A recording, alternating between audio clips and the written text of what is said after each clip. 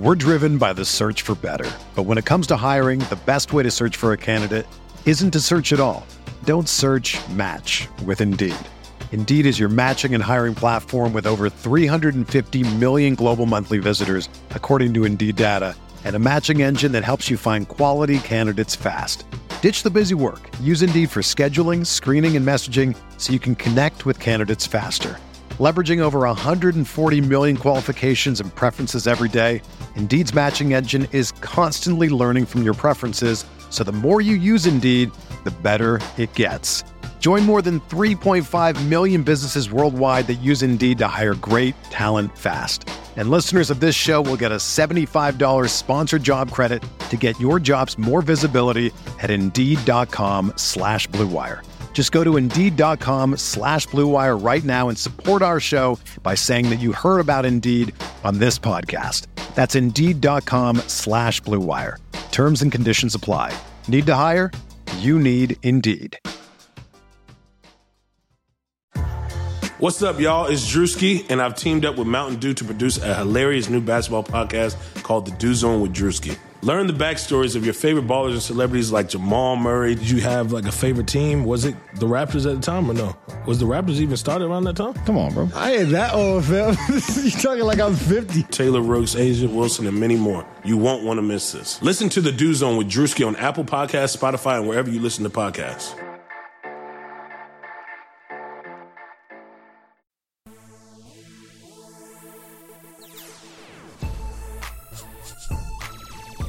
Bogdanovich with a rebound and a long outlet to Matthews. Left edge for three. Matthews is starting the game effectively with three-point shots early, and now with 5.5 minutes gone, Boston takes the first time out. 2 3-point baskets by Matthews. He has 6 of Indiana's 12. And with 6:20 left in the quarter, the Pacers lead the Celtics 12-6. Matthews on the baseline. Irving is all over him. Matthews trying to get rid of it. And finally, he lost the ball, but it's recovered by Sabonis. 5 to shoot. Out to Joseph. 1 dribble and a 3 from right of center. 43-33, Indiana reestablishing that double-figure lead. Irving driving on Matthews, gets left baseline. Now a fadeaway from the baseline, and Irving scores again. That shot couldn't be any tougher. Wesley Matthews, you just tip your hat down there and just continue to work. They've outscored Indiana in the third quarter, 13-1. They have a game-high 5-point lead. Baines rebounds with 4 to go. Rozier into the forecourt. Long 3, and he beat the clock from 35 feet away with 1/10 of a second to play in the third quarter, and Boston will take an 11-point lead to the fourth. They outscored Indiana by 18 points in the third quarter. And through 3, it's the Boston Celtics 64, the Indiana Pacers 53. Irving with the left hand heaves at the length of the floor, and Tatum lets a 3 go from the sideline. As tough as that shot was by Jason Tatum, I'm pretty sure the left hand length of the floor pass was better. That was impressive. From backcourt down below the foul line with the offhand, and it's now 84-62. And the final in game 1 was the Boston Celtics 84. The Indiana Pacers 74. Welcome back, everybody, to Setting the Pace. We're going to give our post-game 1 thoughts and give you some tips on what the Pacers can do for game 2. I'm your host, Alex Golden. Joining me are my co-hosts, as always, Tyler Smith and Mike Facci. This is episode number 26. Facci, give me the most famous number 26 in Pacers history. I think it's got to be Ben Moore last year. I mean, if you're not a diehard Ben Moore fan, you came to the wrong place. Yeah, anybody else wear number 26? In 1982, Tom Owens. So not too common of a jersey number for the Pacers. Tyler, have you heard of Tom Owens? I have not heard of Tom Owens. I was not born yet, as you guys were not either, but I've never heard that name before. Yeah, well, just to get a little insight, Tyler, how's the baby coming? Any updates? Still in the womb. So, still in the womb? Yeah, it's supposed to be within the next week or so. So we'll see if we have a Pacer playoff baby or what's going on. We'll see what happens. Awesome. Well, let's get into yesterday's interesting game. Looked like a really nice first half for the Pacers. Could have been a little bit better. The 2 for 19 from the field in the third quarter was just absolutely terrible. The fourth quarter, not much better. Just kind of got themselves in a really deep hole and couldn't get themselves out of it. So, Tyler, what were your thoughts on just the game overall? Well, if Portland is Rip City, Indiana was Brick City in that game. It was unbelievable. I mean, if you look back to the regular season series with Boston and how they torched the Pacers in every way, scoring 118 points per 100 possessions, which was their most efficient offense, by the way, against any playoff team. And then, the Pacers hold them to 84 points, and you've got to find a way to win that game. So, I mean, this may end up being the game that got away. I know it was kind of a blowout towards the end, so some fans probably won't look at it like it's a game they gave away. But, man, you hold that team to 84 points, you've got to find a way to get that in the win column. I don't know what else to say other than Brick City. It was ridiculous. 8 points in one quarter. Great. Well, let me ask you this. Do you think it was just the missing open shots, or was Boston's defense adjusted in that second half? I'd say a combination of both. I mean, they really know how to defend Bogey. Especially without the Pacers having Oladipo and honestly having a pretty predictable offensive scheme. Boston does a good job defending, but at the same time, this was in my keys for the series. Pacers knocked down some shots, get some confidence, and just didn't happen. That can cover up some holes that you have, and it just didn't happen. Well, before I get to you, Facci, I want to ask Tyler about this. Was it just me, or did you notice Kyrie Irving did a really nice job defending the pick and roll with Collison and Miles Turner? It seemed like Collison loves to do the behind-the-back pass, and it felt like, to me, Kyrie was shifting over defensively to prevent that and making that pass a little bit tougher for Collison, who did not play well to me at all in that first game, and I thought Turner really struggled too. But did you notice Kyrie, defensively sliding over a little bit more, or was that just me? Yeah, I mean, even in some of the out-of-bounds plays, he was in the right spot, and a couple of times you're thinking, what's DC or anybody doing making some of those passes? But, yeah, he was in good help position. It's almost like he knew what was coming at times, which is not a good look always from Indiana. But, yeah, he came to play defensively. You said DC and Turner didn't play well. I'm not sure really anybody played well, especially in the second half. But, yeah. Well, I meant overall. I mean, I didn't really find Collison to be very productive at all that game. Turner hit his first shot. Didn't really hear much from him after that. But, all right, Facci, what was your thoughts on the game? It is the game that got away, Tyler, because the Pacers led by as many as 11 in the first half. And, I even tweeted it out, and they were up 7 at halftime. I mean, you can't ask to be up by more on Boston in this game, because holding them to 84 points was their lowest on the year. The problem was the Pacers scored 74 points, the absolute lowest on the year, when just earlier in the week they scored 73 at halftime against the Hawks without their starters. I get it. It was a complete joke of a game, but come on. The Pacers really let this one slip away, and it started with just nonstop missed open jumpers. This is not the Darren Collison that we needed. He's been missing in action because since he came back, he hasn't looked like Darren Collison. I thought he had the most open jumpers that were missed. And, hey, props to Boston because they really came out of the second half ready to go, and the Pacers clearly didn't. You mentioned 2 baskets in the third quarter, but one of them was a goaltending call. So come on. That's as bad as it gets. Yeah, 1 layup. I think it was Doug McDermott layup, right? And then he missed the and one. I mean, McDermott misses 2 free throws. I mean, that's just... My eyes were bleeding at that point, so I don't really remember who made the shots. Yeah, I was just in shock. It was frustrating beyond belief, but the thing is, even after that horrible shooting performance, they were only down by 11 points going into the fourth quarter. I mean, this could have been a lot worse than what it was. So, for me, one of the things that I thought was interesting was, and I talked about it on the video I put out last night, Marcus Morris scored 20 points off the bench.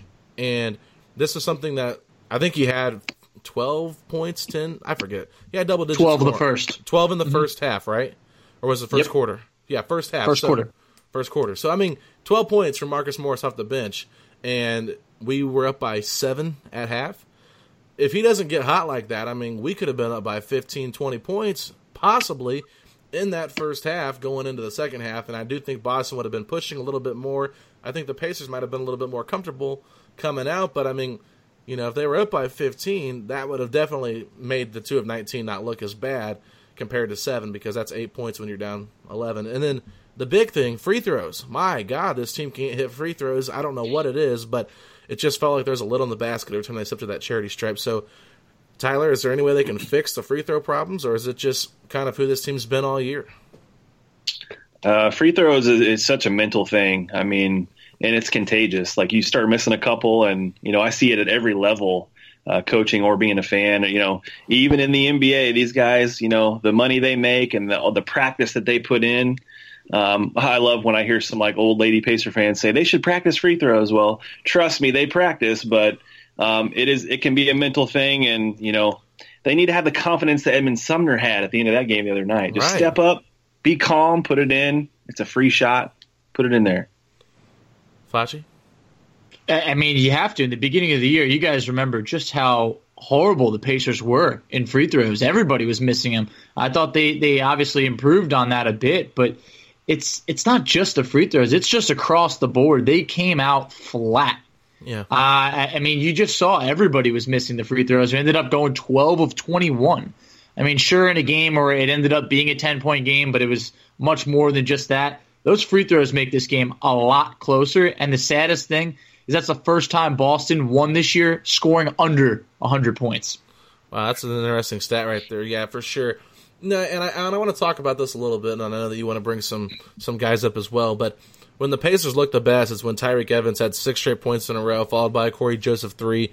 Pacers were just playing great defensively in that first half, and they were causing Boston turnovers, which were leading to fast break points, and that's something that the Pacers struggled with against Boston all series. Then you flip it over into the second half, and the Pacers were not getting out in transition. Boston was making all the plays, and it just showed that's how the lead got down so quick, because the Pacers just don't have a guy without Oladipo who can just get to the basket. And as much as it hurts me to say this, the only guy on this team that really can get to the basket and somewhat, create something is Tyreke Evans. And we have been so up and down on him all season long, mostly down, but, there's been flashes. I know there was a while there, Facci, you had a stat going with when he scores this many points, the Pacers are undefeated. I forget what that record ended up being, but I know it was a high percentage. And yes. So, with Tyreke, let me throw this at you guys. Do you think we should be playing Tyreke more minutes just because of his ability to get to the basket and giving us a dynamic that nobody else gives us? I'll start with you this first, Facci.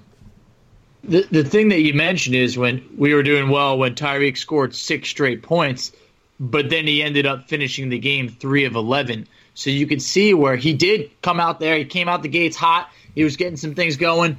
But after that, he really cooled off, and I thought there was a couple possessions that he just really hurt the team.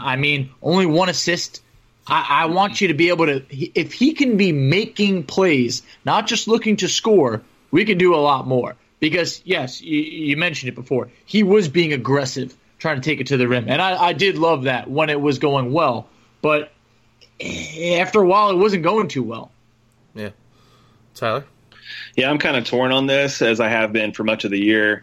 You're definitely right that he's the only guy that can create, and it was going well early. He was looking at the crowd and kind of giving some Reggie stares, and then, he started bricking everything after that. But it is true that when he's going well and being aggressive, I would tend to play him more. If he gets in one of his cold spells, though, this year, I don't think he's typically been the guy after he gets cold to find it. How some shooters can find it, and that's why you got to keep rolling with them. I don't think he's really been that. So if he's having one of his stretches where he's bricking everything, throwing the ball over the place, I probably would not give him more minutes in that scenario. But if he's rolling, then you got to go with it. Well, let's talk about the rotation a little bit. We saw TJ Leaf get 10 minutes yesterday. I don't remember how many McDermott got, but he got a little bit more than Leaf. These guys really were not productive at all yesterday. I know Leaf looked like he was a little nervous out there, missing some easy putback rebounds in the first half. I get it. It's the playoffs. He's not really been in this position before, so he's got a little bubble guts and a little nervous. But, Tyler, is there any changes you'd make with the rotation? Man, I've tried to think about it, because as far as adjustments for Game 2 even, I've just been thinking, what can they do? And the only thing I can come up with is they just need to have some different options in their back pocket to try if things are not going well. I'm really, honestly, the way the roster is constructed right now, I'm not sure what that looks like.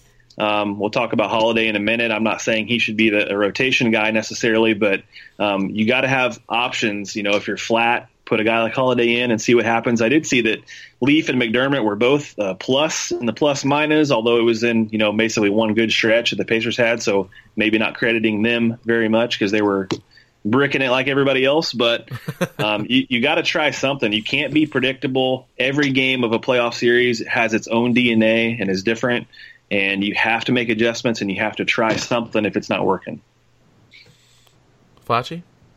I'm all for trying to make adjustments because the Pacers didn't really seem like they did make those adjustments. I was kind of surprised to see TJ Leaf come in that early and still play 10 minutes when he did look very nervous out there. Obviously, it's not that popular of a thing, but maybe get Kyle Quinn a couple more minutes and take those away from TJ Leaf because the Pacers had no option for stopping Baines and Horford on the boards. They really didn't.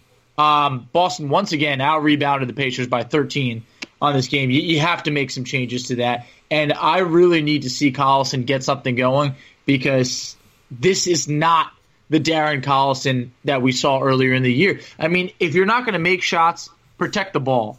And he wasn't even doing that. Three turnovers to 5 assists, that's not Darren Collison taking care of the ball. Well, one thing that's interesting about Collison is when he gets a big switched on him, he doesn't drive to the basket and drive around him. He tries to get a quick little jump shot over him. And Horford is just such a great defender, no matter who he's guarding. And so I think that's going to be difficult if he gets in a pick and roll with Horford to shoot over him.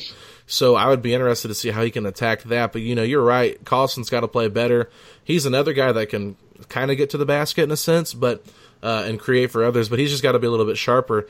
And maybe he is still dealing with some of those injuries that he had before he came back. So he even mentioned it, I know, in an interview a couple weeks ago where he said, I'm getting older. My body doesn't heal as fast as it used to. And he's put a lot of miles on that body. So that's one thing, you just got to remember, he is a veteran point guard who's got plenty of NBA experience under him. So hopefully those injuries heal up. But on a bright side, Corey Joseph, 5 of 9 off the bench, 14 points. Probably the best player yesterday for the Pacers. If Corey's playing this well, do you think he should be getting more minutes than Darren Collison? I'll start with you, Tyler. Oh, the never-ending point guard debate for the Indiana Pacers. It lives on. Is George Hill a true point guard? No, I won't go there. But yeah, it's a situation where you just got to play the hot hand. None of these guys are so far above anybody else on the team. I mean, you just got to go with who's playing well. If Sabonis is clearly outplaying Turner, roll with him. If Bogdanovich is the one guy, him and Young, they got to get their minutes. But point guard situation, if you're not cutting it, you got to make a change. Somebody's got to get it done. If Corey is having a good game, maybe he gets some more minutes and Collison still looks like he's hobbled, or Holiday. So play who's hot, make the adjustments. Honestly, I don't want to overreact. Corey Joseph was definitely the best Pacer yesterday. That was evident, and he played his best game in probably a few months from at least an offensive standpoint. I'm not ready to really get sour on Darren Collison. I think that he could come back for game 2 and show us something different. So I think that their minutes, they're very similar. Collison played 25. Corey played 23. I think that that's fine. But yes, if Corey Joseph is looking, significantly better than Collison, sure, roll with it. But because we need some type of answer at point guard, because if you can't penetrate, if you can't even create for other guys, then there's no way this offense is going to be able to compete with Boston when we know Boston did not have it the other night. So yeah. I would imagine that Boston's going to pick it up. Yeah, I will say real quick, Darren Collison, I saw this article on Indy Star. I think he was talking to Greg Doyle, but Collison said, I'm more than fine and confident I'll find my rhythm. And then he said, after game 2, we'll talk again and we'll see what's up. So you can't say that he's not confident, at least. Well, that's good. I like it too. And that's why I kind of said last night on the video that I did, just kind of recapping the game. It's like, this team is going to make adjustments. I don't think they're going to go down without a fight. I've seen people getting so frustrated with this team already after one game. It's like, Pacer fans, just calm down. We had a poor shooting night. If you've watched the Pacers over the last month, you know that they've struggled in third quarters, So quit getting so worked up. This is nothing new that you haven't seen before. the Celtics are probably one of the best defensive teams with one of the best schematic coaches in the NBA. They've seen you twice in the last 3 weeks too, so they know your tendencies. They know what you're going to do, and they're really doing a great job scouting. And I think the Pacers did a pretty good job scouting the Celtics. I mean, we held them to 84 points, like we said. And one thing I thought they did terrific at was eliminating Domas Sabonis in the post. I mean, I don't know how many times he got the ball about 10 feet out, with that jump shot available. He didn't always shoot it. He shot it some. He went 3 for 9, but, I mean, he was not in the paint like he was a couple Fridays ago against Aaron Baines, just dominating him in the post. They were not giving that to him. So, Facci, I mean, can the Pacers counter that and find a way to get Domas more in the post? Maybe eliminate some pick and rolls with him, because I feel like if they bring him out that high, it's easier to guard him out there.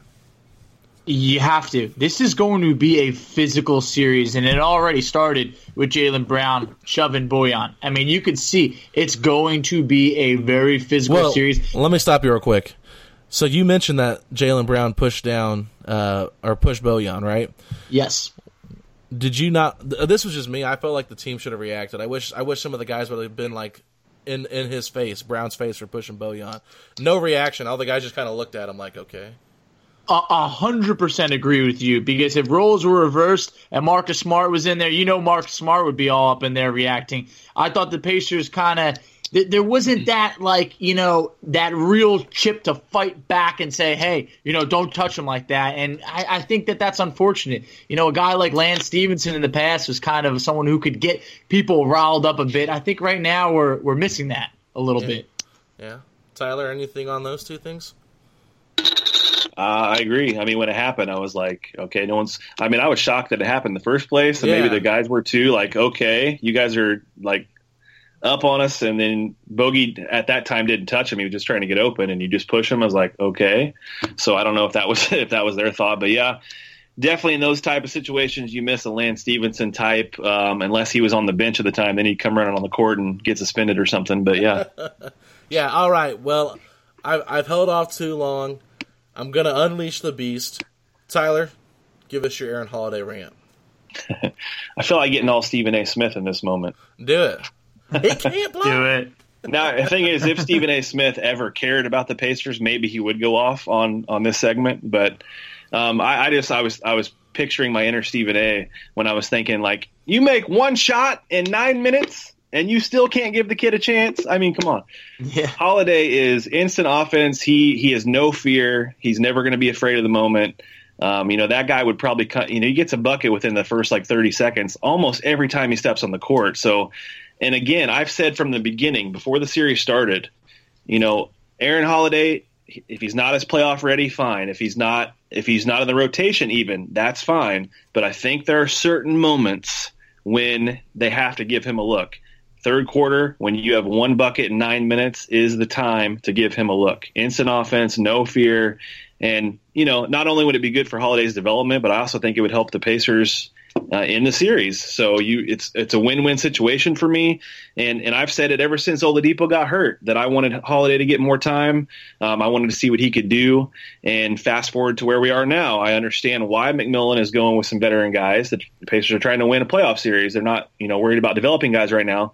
But as I said before, there are certain times when it does make sense to try Aaron Holiday. So I want to see it possibly in Game 2 if you have a stretch where the offense is flat. Give the kid a chance, and we'll see what happens if they do. I'm all for it. All for it. Nate has to be crafty on the offensive side of things. I think he called a good game defensively. I mean, it's getting lost in the shuffle that Boston shot 36% in the series. Kyrie Irving, a guy who shot over 50% in the series against the Pacers, was held to 6 of 17 shooting. So I loved it from the defensive side. But Holiday, he does provide that spark. He actually made the only three-pointer that the Pacers hit in the second half. So, I mean, there you go. Come on. They were dreadful from three. So, and he did it just immediately also. So you got to love the confidence there. I'm all for it. Give him some more minutes. Yeah, he shot 100% from the field yesterday. If that doesn't scream play me, I don't know what can when you shot that poorly in the second half. So, yeah, definitely, I'm all for Aaron Holiday getting some minutes. I think that it'd be fun just to watch him grow as a player, especially since you've got to make a decision this summer.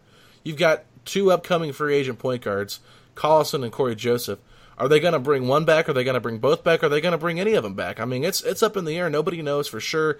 I think this playoff series will be a little bit of a trial, I guess you could say, for them to kind of prove themselves. And, I'm okay if Corey Joseph comes back as a backup point guard, but at the end of the day, would you rather have Aaron Holiday next year as your backup or Corey Joseph? Some would argue they'd rather have Holiday. I know Tony East would probably say Corey Joseph because that's his guy, and he loves his defense, which I do too, but they've got to upgrade that position first things first in this offseason because we know Oladipo is not going to be 100% healthy by the playoffs next year. I mean, it's possible that he could be, but it's going to be a long, turnaround. We saw the same thing with Paul George when he got hurt, Gordon Hayward. It takes a while when you have these kind of injuries to come back from them, and if the Pacers want to be competitive next year, they're going to need another scorer out there on the perimeter, and we're seeing it right now, Tyler. I just don't think Bojan is that guy that can just be a flat-out scorer for your team. What is Boston doing, though, to prevent Bojan from, just getting comfortable? I think they just have a really good coach and the way they study film, and they're just trying to get him uncomfortable. And again, hopefully I don't sound like I'm bashing Nate McMillan too much. I think he's a good coach overall. But this offense has really been predictable and really for the last couple of years. And having Oladipo in there makes up for some of that. There's more things you can do, and you have a playmaker. But without playmakers, this offense is not too difficult to stop unless the guys are hitting threes, unless they're getting stops out in transition buckets. But if you look at their sets, man, it's like, I don't know, it's like 4 or 5 plays, which really worked for, Herman Boone and Remember the Titans. It worked for his offense, but it's not going to work in the NBA. So I don't blame everything on Bogey. I believe the system is a little bit maybe not great for him, but he clearly is a better player when he's got an Oladipo type. So I'm still 100% in the bring Bojan back tribe for next season. But they got to find a way to run him off, get him open, and get some better looks because it's not been working the last couple games against Boston. At what price do you bring him back, though? I've seen some numbers floated around that I actually would be okay with, which is around the 3-year, $45 million range. $15 million, still, that's okay. Yeah, it's still, fairly pricey for a small market, but I think if the market for him is in that range, I think he would come back, and I think the Pacers would give him that. I think it might be a little bit more. I think it might be around that $17 million mark. I could see something around that, maybe closer to the 3 years, $50 million. This is really his opportunity to cash in, and it was a career year, so I can't blame him. But I was very unhappy with the performance yesterday in regards to, from a box score standpoint, I'd say 12 points, which even that is rough. But about 7 of those came in the fourth quarter when the game was out of reach. So he needs to be way more aggressive. I think it was 5 shots at halftime. So you got to find ways to get him involved because Boston was getting open looks at threes. Tatum was getting open looks. Marcus Morris was getting open looks. We have to get him open looks. And it hurts. You're not going to have Oladipo. He's not walking through that door. He's probably not even going to be on the bench. So I thought that was kind of disappointing, but what can you do about that? Game three. Yeah, they're saying back in Indy he'll be there. That's what I'm hoping because I knew once the Pacers announced him as the social media guy, I went, oh, no, he's not showing up in Boston, is he? So that was tough. Yeah, no, it was. I love the passion, Facci. You always bring it. I love it. But yeah, so no, I think one of the things that we need to really point out there that we probably haven't talked about was Thaddeus Young getting a foul trouble. That third foul he picked up, which was a terrible call when Hayward was trying to avoid another defender, went behind the back, Thad reached in and they called a foul on him. He didn't even touch him. The ball was behind his back. And then the fourth foul he picked up early in the third quarter, as soon as he went out, we went to Domas and Miles. It was awful. Absolutely awful. So I do think that if we can keep Thaddeus out of foul trouble, that can be a bonus for us just because while you're not hitting shots, he's a guy that's going to dive on the floor. He's going to come back and block out Horford when he's at half court. He just makes the extra plays that some of these other guys don't. He is the glue guy. He is their team leader, and they need him in there as much as possible if they want to win. I understand that you want to play Miles and Sabonis sometimes together because Thad can't hit the three-point shot, but he does so much more, and I think that overshadows his ability to really lock down guys defensively and just have a defensive presence out there. Even if he gets matched up on smaller guards in the post, he can take them too. So I just want to see more Thad, and I hope he stays out of foul trouble. Did you feel like Thad going out was a big part of that turnaround, Tyler? Yeah, I mean, like you said, the one call was ridiculous, but he had a couple fouls out of those first four that was a really, really dumb foul. So he's got to be smarter. You mentioned his defense. I mean, I didn't really realize it until I looked at the box score. He had 5 steals, 6 assists, 4 boards. Even though he was 3 of 8, he was just -5 in the plus-minus, whereas Turner was -14, Sabonis -13. So he does a lot of things that they need. So definitely you keep Thad on the court for 32, 35 minutes, you knock down some threes, and you play the same kind of defense, and you feel better about your chances. Everything changed when Thad Young picked up that third and fourth foul. The third foul, he goes out with about 4 minutes to go in the first half. Boston goes on a run. And that ended up, when we had that 11-point lead, quickly shrink down, and Terry Rozier ends up hitting that big three right before halftime. You got to be thinking that had to have swung some type of momentum for Boston, because we came out flat. They came out not even that great, but we just came out so poorly in that third quarter that there was no coming back from that. That fourth foul, when he went out in the third, the Pacers had nothing going at all. So the game changed when that happened. Well, I want to ask you this, Facci. You brought it up. You said Miles Turner has got to be the X factor for this team if they want to win this series. And in this series so far, through 5 games this season, he's only played decent in one of them. So I know Boston is a great, defensive team. Do you think that this matchup is just a bad matchup for Miles, or do you think it's more so the play calling from McMillan and not getting him enough touches? I think part of the second, because I don't think the matchup is that bad. I think that you have to get him more touches. Miles Turner had, 6 shots in the whole game? Yep. Yeah. He had 1 point and 3 rebounds in the second half. He was a ghost. I thought it was literally haunted in Boston. I was embarrassed by the showing.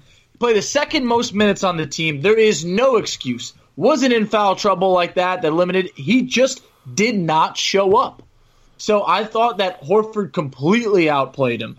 I mean, even Aaron Baines, he's never going to be a scorer, but even he still pulled out the 9 boards with what I was saying. You can't be letting Aaron Baines just be dominating on the glass like this. So Miles Turner has to step up. I want to see Nate draw more plays to get him going early, because I believe it was Miles actually hit the first shot of the game, I believe. Yeah. And then after that, he just disappeared. So you think it was McMillan's fault for not getting him involved, or do you think it was Boston's defense? Because you said McMillan's offense, then you kind of went into him not showing up. So I'm just kind of curious what your thoughts are. I think more of you didn't get him enough touches. I thought Boston did a good job on him, but I thought the bigger problem was not getting him more involved. That's what I'm going to go with. I think Nate needs to draw up more plays. Tyler? Yeah, and I've felt that way a lot with Turner throughout the last couple of years, actually. I mean, there's times when he's not aggressive enough, and then there's times when it's like, well, they're just not really getting him the ball in very favorable positions. So I want to see Nate focus on 1 or 2 guys and say, we've got to get you guys going early. They've done it with Bogey before, where they try to get him the first shot of the game, try to get him going. I want to see more of that. Like, say, hey, we're going to come out and give Turner 3 or 4 looks right off the bat. 6 shots in a game is ridiculous for a guy that you need. So find a way, get him open, and then maybe he knocks down a couple, and that opens the floor. Yeah, I would like to see him maybe roll a little bit more to the basket instead of popping, because like I mentioned earlier in the podcast, Kyrie was really, shadowing that roll or that pop. And this time if he rolls instead, now you've got him against Kyrie in the post, or, him helping off. And we saw last year against the Cavs, Miles actually really did a nice job of rolling to the basket and hitting Thad Young on that dump-off play right there when the weak side guy stepped up. So maybe that's a different way they can attack it, is if Miles rolls more instead of pops. I know that he's a good shooter, but maybe get a little bit more physical down there. I know that he's been more physical this year. I think he's taken it personal from, a lot of what you would call haters have been out there calling him kind of, like a soft player. So, yeah, that's one thing he's got to work on. And then the last thing I want to touch on is just Wesley Matthews guarding Kyrie Irving. Do we like that? I did. You did? I did. I thought in the beginning of the game, for the first half, Kyrie really was not that big of a factor. It was Marcus Morris who got off to the hot start. So I thought between Corey Joseph and Wesley Matthews guarding Kyrie at times, I liked it. Like I said before, he held him a 35% field goal percentage when he averaged over 50% throughout the 4 games. So I thought we did a pretty good job on him. Yeah, if he goes 6 of 17 every game, sign me up. Mm-hmm. That's I think Matthews wasn't the only reason, but he played pretty well on him. So let's see that again. Yeah, for sure. So as we wrap this podcast up, I'm going to go around. Tyler, Facci, and myself, we're going to give our thoughts on how the Pacers can rebound and make some adjustments in Game 2. So I'll start with you, Tyler. What can the Pacers do for Game 2? Well, I will say the good news is that typically in the playoffs, every game is completely different, and fans sometimes forget that. They see one game and they think every single game is going to be exactly like that. Boston could win every game. That's definitely possible, but every game is usually different. Game 2 might be like 115 to 110 final score. You just never know. But the Pacers, as I've been saying all along, they got to hit their threes. 22% is not going to cut it. They got to shoot 40 or better at least to even have a chance. Also, I want to see how it works in Game 2 when Boston has this 1-0 lead. Sometimes teams get more relaxed when they do that, and they play better. Right. And sometimes they lay an egg and they don't have the urgency that they had in Game 1. So I'm hoping that's what happens, and the Pacers come out with a sense of urgency, because if they want to last more than 4 or 5 games in this series, I think they need to get Game 2. Got to be physical. I'm not telling Kyle Quinn to hit anybody in the mouth, but you need to come out there and you need to let Boston know that you're not going to get pushed around. 74 points. It sounds bad, but we were the laughing stock of the opening weekend for playoffs. It was bad. So I want to see Miles Turner be way more aggressive. You have to set the tone early on. I want to see Sabonis be banging in the paint more, and just. You got to be able to draw up some different plays for Bogdanovich, because we all knew going into this series with him as our leading scorer, you didn't feel too confident, but what we just saw was very discouraging. So I want to see Bogdanovich come out from the gates, shoot his first jumper pretty much immediately, set the tone.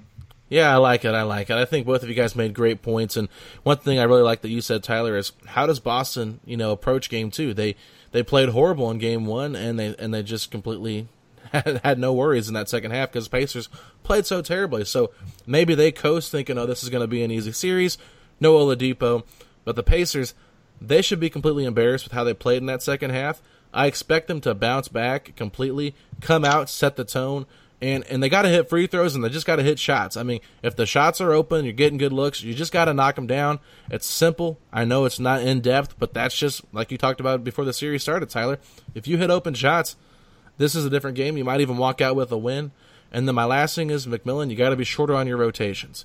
If you got guys that aren't playing well, or if TJ Leaf gets a rebound, misses an easy putback, and loses somebody on defense the next play, pull him out of the game. No offense to TJ, you got to keep Thad in there. You got to play him as many minutes as possible. It's a win or go home.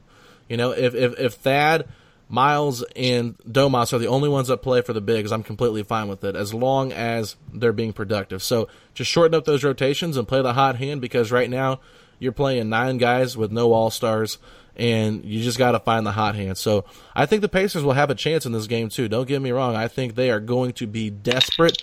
They're going to be clawing. They're hungry. They're upset with the way they finished this last game, and they're not going to just go down without a fight. We've said it before, like you mentioned, Darren Collison's comment to Greg Doyle. I love it. This team, to me, I don't understand why people are so negative about this. Yeah, you lost the first game. Come out and win Game 2. If you don't, you still got 2 games on your home court to make this a series. The series isn't over. Boston couldn't win against the Bucks in Milwaukee last year in round 1, so why can't it be different for Indiana? I mean, the Pacers just have to play better. So with that being said, we're going to wrap it up here. You can follow us on Twitter at SettingThePace3. Make sure you subscribe on Apple Podcasts. If you can't find it on there, just go to Spreaker.com, type in Setting the Pace. We're on there as well. You can search my name, Alex Golden, there, because I uploaded this podcast. You can follow Tyler on Twitter at TylerSmith_ISL, Facci at _FACCI, and I'm at Alex Golden NBA. And we'll see y'all tomorrow when we talk with former Pacer Trevor Booker. Talk to y'all then.